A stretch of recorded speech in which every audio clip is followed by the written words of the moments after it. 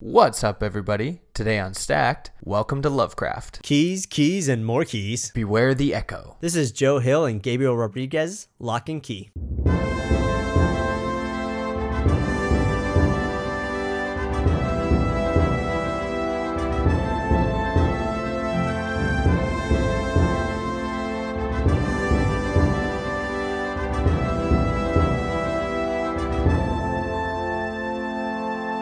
What's up, everybody? I'm Brandon. And I'm the key maker known as Brendan. And welcome to Stacked, the show where we discuss stories from all over the world of comics. Brendan makes the keys. Yeah, that, I'm not gonna lie, dude, that's 100% a Matrix pull. I was looking at something up appropriate, and I'm like, you know what? Key maker. He was cool. There is keys involved, though, so it's, in the ballpark. What's up, guys? Hope you guys are having a good October and a good week. Thank you guys very much for tuning in to issue 68 of Stacked. We really appreciate it. Today, we are continuing our kind of spooky October theme by talking about another horror comic called Lock and Key by Joe Hill and Gabriel Rodriguez. Last week, we started off this spookiness by talking about Chilling Adventures of Sabrina, and that was a lot of fun, and you guys all listened to that one, and thank you very much. That one did quite well. And now we're moving on to Lock and Key. So, this was a recommendation from Brendan. Yeah. And long time listener, first time caller. So the interesting thing about this comic is it's the writer of it, Joe Hill, is actually Stephen King's son. Is that correct? I mean, yes. As you're asking me, as if I somehow have an in on this information. It's like, well, interesting fact. He's not quite his son. He's actually his. I couldn't think of anything fast enough. Yeah, he's his son. Okay, I was just making sure that I wasn't getting it wrong. But also, I'm onto the Wikipedia page, and I know that's correct now. So look, if it's on Wikipedia, it's definitely true. Yeah, exactly. That should be Wikipedia's slogan: "Nothing but the truth." Yeah. So we're gonna start talking about Lock and Key. So if you do not want spoilers, we're just talking about the first volume called Welcome to Lovecraft. So if you don't want spoilers, stop listening to the episode, go read the book and come back. But if you don't care about spoilers or you've already read it, here we go. All right. Today's spoiler is brought to you by juvenile detention centers. Juvenile detention centers. When you want someone to be able to easily escape, I guess. I don't know. Freaking hell. That's not remotely true. Anyways. I'm going to try and edit it into something different. Just grab different words for me. Halloween. When you need something slightly better than juvenile detention center. Actually, that's what I'm going to use. Thank you. Yeah. Okay. So today's spoiler is basically, I don't even know how to properly, I'm just going to give an actual spoiler, I guess. Oh, the kid dies. Which kid? The little one, Bode. Bode dies multiple times. Yeah, he dies and then comes back and then dies and comes back and then dies. It's like a fun little game. Literally, it's literally a game to him for the part of this comic. All right. Why don't you give us the premise, Brendan? Okay, so I'll give you just the premise of the first volume. So the first volume's the whole comic series essentially follows these three kids and their mom who just survive this horrific home assault where these two deranged kids that went to their school showed up, killed their dad, attacked the mom, and they managed to escape. One of the kids was killed by the mom, the bad guys. One of them was killed by the mom. The other one was ended up in juvie, hence the bad joke at the beginning of this podcast. And and then they end up moving back to this. Moving to their dad's childhood home, which is Lovecraft Manor, I believe. Actually, sorry, the city is called Lovecraft. Okay. The house is called Key House. Okay, sorry, that's actually kind of important. So the house they live at is called Key House in Lovecraft, as Brandon so eloquently put it. Basically, while they're there, the whole first volume is more or less dealing with the trauma of the attack, them having survived that attack, as well as starting to set up this basis of the kind of mystic turn to this, which is that there are these keys at Key House, that when used on certain doors, when certain keys are used on certain doors, they activate magical abilities, or they have some strange effects. So the main one that gets used throughout this first volume is the Dead Key, which when used on this specific door and you step through it, you become a ghost, and your body, you technically die. Like your body's there, like dead, and then you're a ghost, and you can go wherever you want, just by thinking it. And then when you want to go back to your body, you just have to go back through the door as long as the key's still in there. That's the main one that goes through this first arc. And the first arc kind of really sets up the antagonist of the entire story without really giving away who that is exactly. Yeah, like I still don't have no freaking clue who it is. Yeah, you don't really figure it out until like kind of late in the game. You get a hint. You get a few little hints. Like there's a hint that there's the photo of his dad and all these other kids when they were in high school, and you can see this one boy there. He's got black hair, and then at the end of the story, that kid who shows up again, younger than like all the other adults that were in that same photo. So it's implied, obviously, that he is most likely in some way related to the original group. And all that gets explored like way down the road in this series. But for now, it's just you could just consider the thing the Echo. Because for most of this comic, they're considered the Echo in this well. Confused? Well, you should have read the comic. No, that's pretty good. That was good. So yeah, so that's what's going on. That's what's happening in this first volume. And this book is fantastic. If you like horror, and I would even say, like, yeah, okay, it was a horror book, but it's also kind of just I don't know. It's also like got a little bit of like fantasy. It's like kind of felt like a little more like a fantasy horror kind of. It was great. It was awesome. Yeah. It kind of skirts that horror edge. Like it doesn't quite feel like horror. It's terrifying. Like everything that they go through is very disturbing, and that's something that Joe Hill does a terrific job with writing. Is he spends most of this like first story volume is basically watching the three kids deal with like surviving that incident that like kind of kicks off this comic. And then in the start of it though too is that you don't even get the full detail of what happened until like later in the volume, as it slowly gets flashback to a bit by bit to kind of lay out everything that happened. Right at the beginning, you really only just think that, okay, these two kids showed up, they killed their dad, and then you don't know what happened after that. And then you slowly find out that I can't remember any of the kids' names now. The older boy, Tyler, you find out Tyler beat one with a brick and like almost killed that guy. Then you find out the mom like buried a hatchet into the other one's head. And then you slowly find out why they were there, and you turn out they were there because the Echo in the well encouraged the kid to go find this specific key. Yes. It's very slow in its reveal. And it kind of jumps around. Like the story isn't told chronologically, which is interesting as well. Yeah, it is. It is in some regards. It's both events are told chronologically. They just like there's just basically two events. There's the aftermath of everything, which is them at Key House, and then there's the actual incident itself, and then they're just broken up throughout the comic. So that doesn't really jump too much in timeline. It just jumps from like here's your present time, and then every once in a while we're just going to do what Arrow does for the first 5 seasons, which is we're going to jump back midway through the episode and like give you some filler on what's happened. It is kind of like that, wasn't it? Yeah. Yeah. Except they weren't on an island. But yeah, so and then the great thing about this first volume is it starts to hint at the fact that there's a lot of other keys. Yes. So like one of the other keys, like Brendan was saying, the dead key is the main key that gets used in this first volume, which is the key that Bode has for most of the volume, that allows him to go through the ghost door, and he basically dies and becomes a ghost, and then he can float around as a ghost, and then he can go back into his body. I love the analogy he uses where he's like, it struck me that like looking at a dead body is like looking at an empty sock, or a sock without a foot in it. I was like, oh, that's cool. And then there's reference to this key called the Anywhere key, which is the key that the Echo in the well wants to get him to get it out of it can't leave the well house, basically.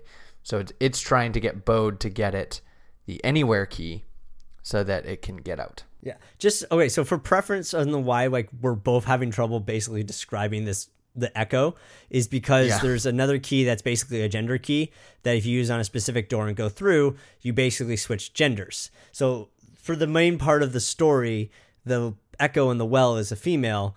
And then at the end of the story, the echo gets out, and what it's two things. One, it's terrifying because you watch this person be so efficient with the keys.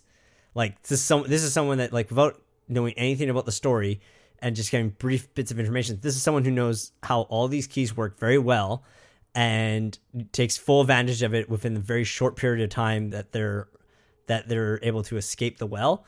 Quickly turns back into a boy, quickly disposes of the basically the home invader who comes back again later in the comic. That's like the whole thing about this first story arc. He comes back, he basically throws him through the dead door and then closes it and takes the key so that he's permanently stuck as a ghost, and then takes the anywhere key and like disappears. So the echo at the end of this volume, the echo has the anywhere key and the dead key. Yes, and the gender swapping key. Right. Okay. So that's one of the things that's like, this is like super down the line in this comic. One of the great things about this is that there's a constant play with the keys. Yeah. And like different abilities, because so it's always changing over who has what keys and stuff like that, and he's always trying to get other ones, and whenever he gets them, it's terrifying because like it's again someone who has full knowledge of what they all do and the potential behind all of them, whereas the three kids, as they slowly begin to understand and explore Key House, they slowly learn what all of these can do, but they aren't prepared to like go full blown as like what this character does as it goes on. And you get a small hint of it in this comic in the first volume. But like they do a great job of building up this person as a clear threat without really knowing why. You just know that this person's a serious threat, and that like the second they get out of there, like you can't help but feel like this is going to be bad for everyone. That's right. Yeah. And that's kind of the end of the first volume, right? So in a lot of ways, this first volume is very much kind of like a launching point for the story. But that leads me into there's a lot of things I want to talk about this, but one of the things is just the kind of storytelling format it uses, like you were saying you wanted to talk about as well. It's particularly interesting. He utilizes 6-issue arcs, similar to the way that like, kind of comics do, but they're deliberately split into chapters. So like this first arc, 6 issues, called Welcome to Lovecraft, and that was released, and then it was a year later that the second 6-issue arc got released. So like it's deliberately released as these 6-issue almost like chapters kind of thing. Yeah, it's one of those comics that I will strongly recommend. If you read the first one and you like it, just get through all of them. Like it's one of those things that, again, it's a comic where you have the advantage of making sure it's fresh in your memory. And now that it's actually completed and they've done their full run, it's beneficial to go now and just go through all of them, because there's little things that are hinted at. Like the first time I read it, totally forgot about that picture from the first volume. But that comes back down later, right? And it's like all that stuff comes back down the road. One of the things I really like about this comic, I think I really like about this volume, and it kind of shows a lot about just the level of storytelling that's coming from both like the artist and Joe Hill, is you could have easily removed everything to do with the keys and you would have still had an excellent comic about a family having to deal with a vicious home invasion, and then processing the aftermath, and then having to deal with that person coming back. Like that is alone is a really good, like low budget horror thriller movie. Yeah, totally. Right? Like it's like, I am fascinated, and they do such a good job with like, it's not like, oh, like their dad died, and like it's just slow kind of like they're sad, but they'll get over it and stuff like that. Like the daughter basically, when the home invasion happened, she took Bode, which is the youngest kid. What's the daughter's name? I'm forgetting a lot of these characters' names. Kinsey.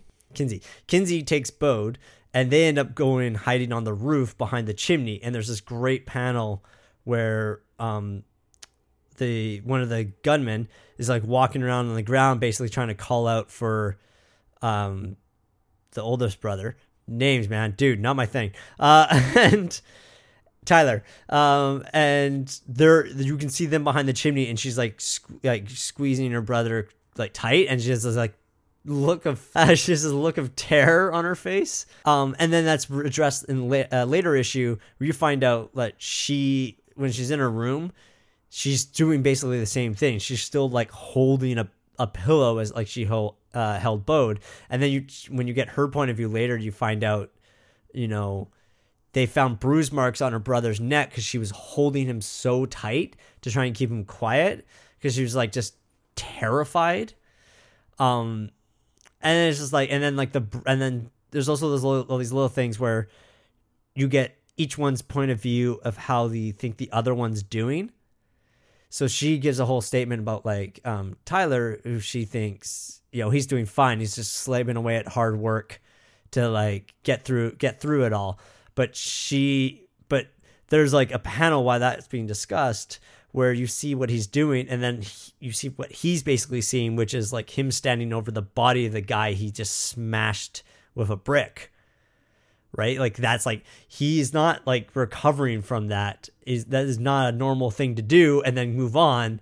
It's like a lot of trauma, and like the mom's damaged with like, she's starting to result into like alcoholism and stuff like that. And like, it's this whole comic and the whole series plays with this like family's dynamic, and it's so engaging. And then there's that little twist, like with the keys, which also doesn't come in until the last page of the first issue. So they've had to hook you on this comic with just this family's dynamic before they even give you that little like, oh, by the way, there's going to be something interesting and magical happening here too. Yeah. Well, and I think one of the ways they do that is like going to issue 1 for a minute, is a lot of this comic is laid out and drawn very cinematically. So one of my favorite shots in this entire first volume is at the dad's funeral, where it's a shot with Tyler off to the side, and you can see the Bay Bridge or the Golden Gate Bridge out the window, and you can see the urn, like his dad's urn, through like one of the doorways, and the camera doesn't move. It's a 5-panel page, 5 panels stacked on each other, and the camera does not move the entire time, and it's just different people coming up and talking to Tyler, and you can see the time of day out the window changing. And then the next page is the same shot, like the camera stays static for 2 whole pages. For basically 2.5 whole pages as it goes from day to night, and Tyler never moves off the bench. And it's just this great sequence that like kind of illustrates so much about what he's going through, because his whole thing is like, I just have to get through this. I just have to sit here until it's over, right? And so it's just like it's and that's so well illustrated by the way those shots are done. And then he, has a memory back of himself in the same house, in that same spot as a kid. It's just a beautiful sequence. But yeah, but they kind of, there's a few examples of that in this volume where it's like, the shots are treated almost like they would be in film in a few places. And I think that really helps like engage you into the story. The comic does a lot of really good things with like repetitive panels. There's another one with him too, I think, where there's a panel of him at Key House, and then the next panel is again like him having kind of a flashback thought to that whole night or that whole day. And there's this like, they kind of like come at you like little quick burst, which is I feel like is meant to kind of represent the idea of like of survivor's guilt and PTSD, where it's like you could be doing something mundane, but like the mundane thing you're doing can instantly make you think about whatever like horrific thing you dealt with. Like, I could be wrong. That's just like kind of how it felt when I was reading it, which I just really like. And I really like, so one of the other things too is like Bode is like a little kid, and he's kind of like generally portrayed as like the annoying little boy. But there's like a great scene, and that's like for the most part that's how he's treated. And then there's the great scene when he goes back to the well, and he's been talking to the Echo he's the one that's been talking to the Echo. No one else knows about it yet. And it's weird because he goes to the rest of the family members, and he asks them the knock knock joke, and then it's this like silly weird knock knock joke do you think doesn't have really any point to the story. And then when he goes back to the well, he basically revealed that like he's actually quite smart, and he's like I don't think you're my echo. I think you've been here before. I think you've been here long before me. I think there's a chance you probably knew my dad, or you were friends with him at some point. And like it's not hinted that he has that grasp of intelligence at the start. You just think he's a silly kid. And then that like turn is really interesting. But then again, he's still a kid, so he really quickly gets himself in way over his head, mostly because he doesn't realize the full danger that he's in. Yeah. I think Bode's my favorite character, actually. He gets really good. I love how at the end, when the Echo has like used the anywhere key and then used the gender swap key and shows up as a teenage boy, that Tyler brings back to the house as like, oh, this is the new kid, Zach, from school. I love how like you can tell Bode recognizes him. Yeah, there's that clear like he doesn't like him. Yeah, he goes to say hi to Bode. It's like he's like, oh, I feel like we've known each other, or feel like we've used to be friends, or something like that. And Bode's just like, you can tell he's like not having it. Just feels weird about it. And yeah, I think Bode's great because he's kind of the ever curious, like you know, that the classic kid in the horror story that's like gonna, you know, trip all the spooky stuff because he just can't sit still and can't not go where he's not supposed to go. Like he's the one who goes to the well house even though they were told don't go to the well house, and that's where he meets the Echo and all that kind of stuff. But yeah, like you said, like I won't lay it out better than you, but yeah, that scene with him and the Echo was awesome. I guess yeah, probably talk about the art a bit. I have a hard time describing this art. It's really good. It's like super good. I don't know how best to describe this art. It's just like I think it's super unique. I think it's like one of the, well, we were kind of touching on it with like how he cinematically lays out panels and stuff like that. There's a lot of like really great panel layouts, and really it's got really good scene direction. I don't know if it's Joe Hill or Rodriguez doing the scene direction in this, but like it's fantastic because like another great example is like that shot you were talking about earlier where Kinsey is like holding her pillow the same way she was holding Bode when they were hiding. Mm-hmm. And like those panels are like the exact same shot, the exact same size, right next to each other. And like there's a lot of that in this book where it'll be just like a static shot with like different things in it, or like, you know, two shots like that side by side. Yeah, so the scene direction in this comic is freaking awesome. And yeah, the art style is great. I think I was saying to you right before we started this, it reminds me a lot, Rodriguez reminds me a lot of Chris Burnham, who I'm a huge fan of. Chris Burnham draws for Grant Morrison a lot. He drew Nameless, he drew Batman Incorporated, he draws Die Die Die, which is a great comic you should all go check out if you haven't checked it out. Yeah, so Rodriguez kind of reminds me of Chris Burnham a bit, but like slightly more cinematic, maybe. I don't know. There's definitely similarities between the two. Yeah, so he does faces really well. I think he just does faces really well, which is kind of important in this because there's a lot of emotion that has to kind of come through with a lot of these faces. A lot of subtlety, a lot of subtle emotion, like little things in specific when the actual like the one scene with Tyler and what the hell is the name of the killer? I keep calling him like killer number 2. Yeah, Sam. Basically, anytime I referred to a killer, it was Sam. Kid got hit in the face with a brick, that was Sam. One just walking down the street, like calling out for Tyler on the phone. The one that comes back to the building, that's all Sam. It's all the same. It's all the same highly deranged one. And then there's a scene where it's just so brutal. It's him and Tyler, and they're sitting outside the school.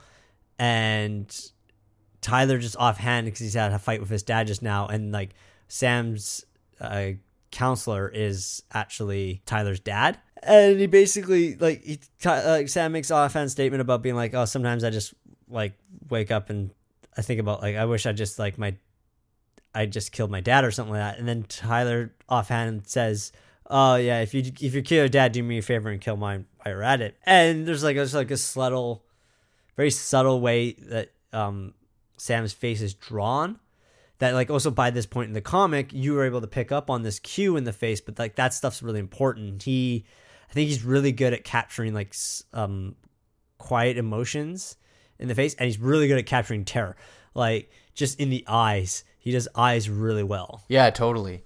And another scene that creeped the hell out of me, it's in that same issue, and I think that's issue 4 that you're talking about, is when Sam is over at their house because he's seeing their dad after hours, and he sees that photo of the well house. Oh yeah. And the Echo like appears in the photo and writes like "help me," and then writes like listen to echoes or something like that in the picture, and it's just like that actually creeped the shit out of me. Yeah, that stuff's always kind of interesting too, because I mean, like the start of the comic, you're under the impression that basically this all happened because 2 kids that were severely unstable and troubled and violent basically attacked this family, right? And you think that's it's a horrible situation that happens that causes them all to pack up and move. And then what you slowly find out is that it's actually what's even more dangerous is that it's this Echo in the well who is planning everything to get what it wants. And the end result of it is that like Sam escapes juvenile prison by killing a guard and then also killing like a random contract worker that's there. He then proceeds to kill a truck driver. He kills everyone on the bus and then kills a guy on a boat. Those are all directly responsible from the dude in the well. And then same with like their dad dying. Like all that stuff is because of like this one like person basically wanting out. Right from the beginning, the reason that they showed, so one of the reveals at the end is the reason that Sam and his uncle showed up at their summer house in the first place was to get the keys from the dad, because I guess Sam had been talking to the Echo somehow, or the Echo had reached out to him. You see it clearly through the photo. Yeah, I think that's explored in later volumes. They eventually explore what the well is and like how all that stuff works. Okay. But that's like much later. So yeah, you find out that like the Echo in the well is basically is the reason all of this is happening, which is really interesting. What's another really good thing this comic does early in this and then really ramps up in the later volumes is it's kind of similar to Alfred Hitchcock said this once, where it's like you want tension for a film. It's like you have people at a dinner table, suddenly a bomb goes off, the tension lasts for like a split second, right? But then if you have the same scene, but at the beginning of the scene, you tell the audience there's a bomb underneath the table with a timer, and then in 5 minutes it's going to go off. The rest of the next 5 minutes is full of tension because you're like, something that they don't know.